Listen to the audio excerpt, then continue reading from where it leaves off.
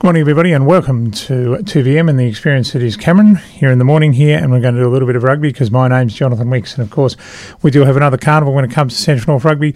It will be held in Barraba on Sunday, and of course we're taking a breather and then finishing things off on the 20th and the 27th with carnivals in Armidale and also Scone, so look out for that. So there's plenty of opportunity for kids to get down there on Thursday nights there between 6s and 12s to be part of the experience that is the juniors when it comes to boys and girls, and also of course at Narrabri on Fridays, again from around about 4:30, 5 o'clock as well. So get down there and be part of it often, and be part of junior rugby. Also, we continue on with the Northwest Regional, which is played on Friday nights, and it's great to see our teams out there circulating as we move into the semi-finals in the next couple of weeks.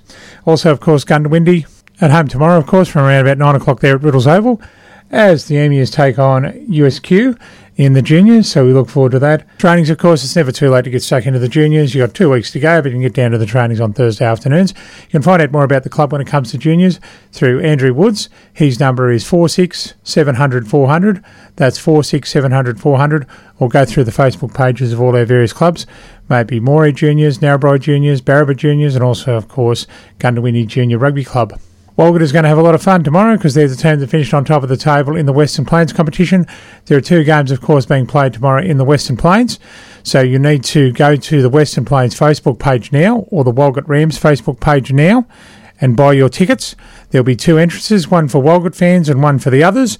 So it's quite interesting the way they're going to work with that.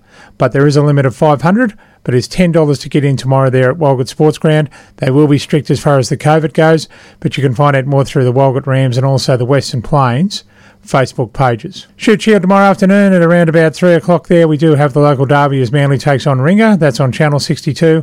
While, of course, Vodafone Super Rugby tomorrow afternoon starts at 3 o'clock, as we do have the crew there from the Western Force taking on the Rebels. Of course, if you're going down there for the game, $25 for adults, $10 for kids, $17 for concessions, and $50 for a pass for 2, maybe 2 adults and 2 kids. You can find out more through the Hunter Stadium website or melbournerebels.com.au. Gates open at 2 o'clock, so just be wary of that if you're going to the game. And then at 5 o'clock, we have the North Island versus South Island game in New Zealand on Fox Sports on Channel 505.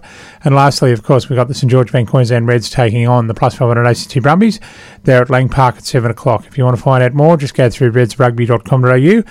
It's also the place you can go to watch tomorrow afternoon, the Hospitals Cup out of Brisbane as well. Speaking a little bit of local rugby, of course, the Imperial Hotel Kookaburra and Kookaburras host a semi-final in the Oz Plus Cup when it comes to the Central West Northern Conference.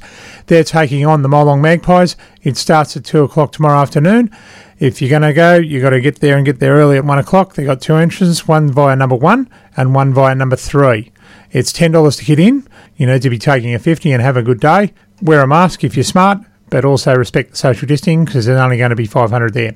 We can say exclusively to the show, while with the other semi-final, the Coolarwoos are hitting the road as they take on the crew there from the Blaney Rams. Now, if Coonabarabran win, they host the grand final next Saturday at 2 o'clock, and it'll be at number 1 Oval. Central West Rugby has told me that during the week, so as much as they love playing at number 3, it'll just give them the opportunity to space things out, have better facilities for canteens and all that sort of thing. So hopefully Coona can get the job done tomorrow afternoon at about 4 o'clock and host the grand final next week in the Oz Plus Central West Cup.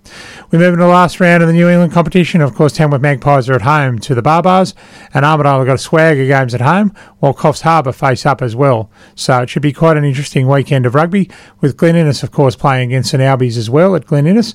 So that should be quite a bit of fun as we look into the New England competition.